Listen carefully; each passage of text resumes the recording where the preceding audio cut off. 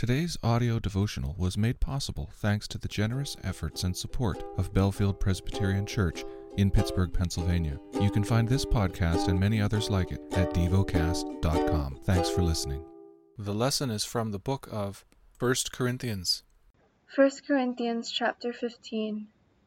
Now I would remind you, brothers, of the gospel I preached to you, which you received, in which you stand, and by which you are being saved, if you hold fast to the word I preached to you, unless you believed in vain.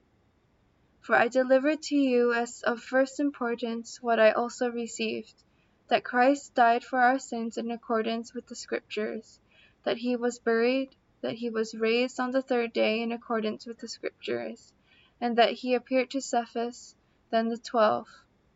Then he appeared to more than 500 brothers at one time, most of whom are still alive, though some have fallen asleep. Then he appeared to James, then to all of the apostles. Last of all, as to one untimely born, he appeared also to me. For I am the least of the apostles, unworthy to be called an apostle, because I persecuted the church of God. But by grace of God I am what I am, and his grace toward me was not in vain. On the contrary, I worked harder than any of them, though it was not I, but the grace of God that is with me. Whether then it was I or they, so we preach, and so you believed. Now if Christ is proclaimed as raised from the dead, how can some of you say that there is no resurrection of the dead? But if there is no resurrection of the dead, then not even Christ has been raised. Then our preaching is in vain, and your faith is in vain.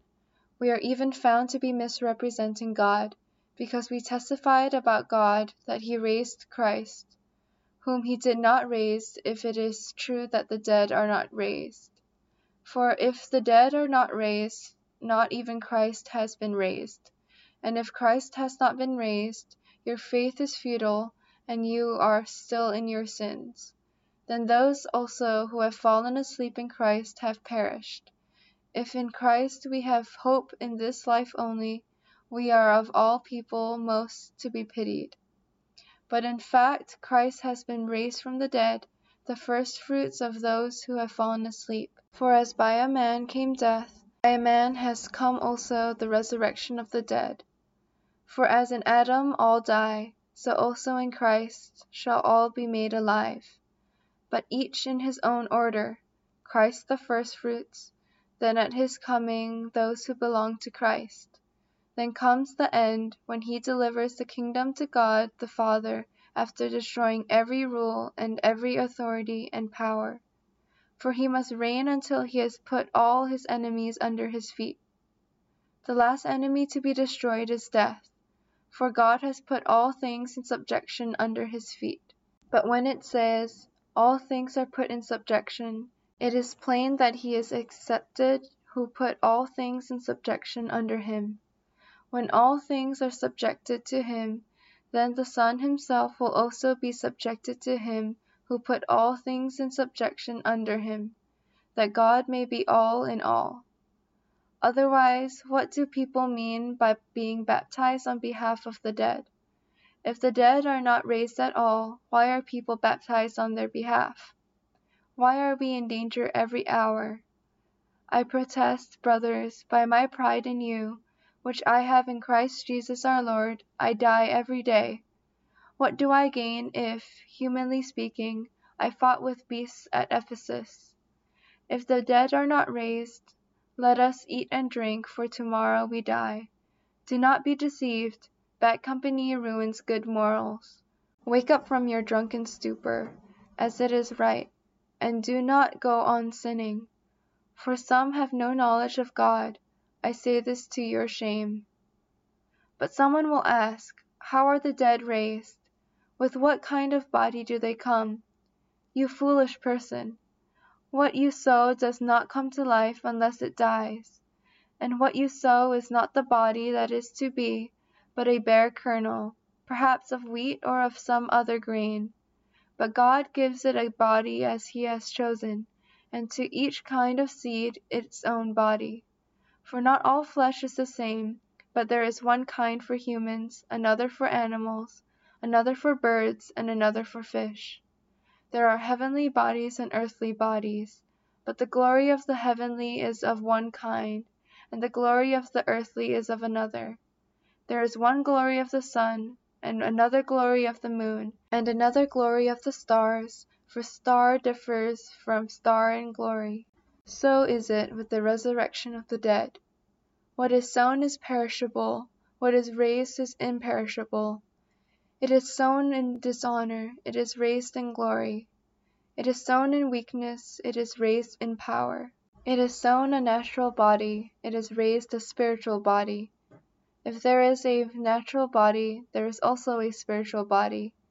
Thus it is written, the first man Adam became a living being, the last Adam became a life-giving spirit. But it is not the spiritual that is first, but the natural, and then the spiritual. The first man was from the earth, a man of dust. The second man is of heaven. As was the man of dust, so also are those who are of the dust. And as is the man of heaven, so also are those who are of heaven.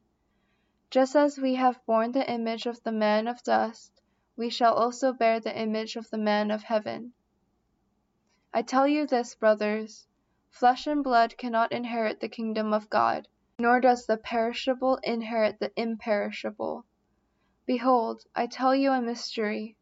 We shall not all sleep, but we shall all be changed in a moment, in the twinkling of an eye, at the last trumpet. For the trumpet will sound, and the dead will be raised imperishable, and we shall be changed. For this perishable body must be put on the imperishable, and this mortal body must be put on immortality. When the perishable puts on the imperishable, and the mortal puts on immortality, then shall come to pass the saying that is written, Death is swallowed up in victory. O death, where is your victory? O death, where is your sting? The sting of death is sin, and the power of sin is the law. But thanks be to God, who gives us the victory through our Lord Jesus Christ. Therefore, my beloved brothers, be steadfast, immovable, always abounding in the work of the Lord, knowing that in the Lord your labor is not in vain. Meditate and dwell on what you're paying attention to in God's Word. How has it connected with your heart or mind?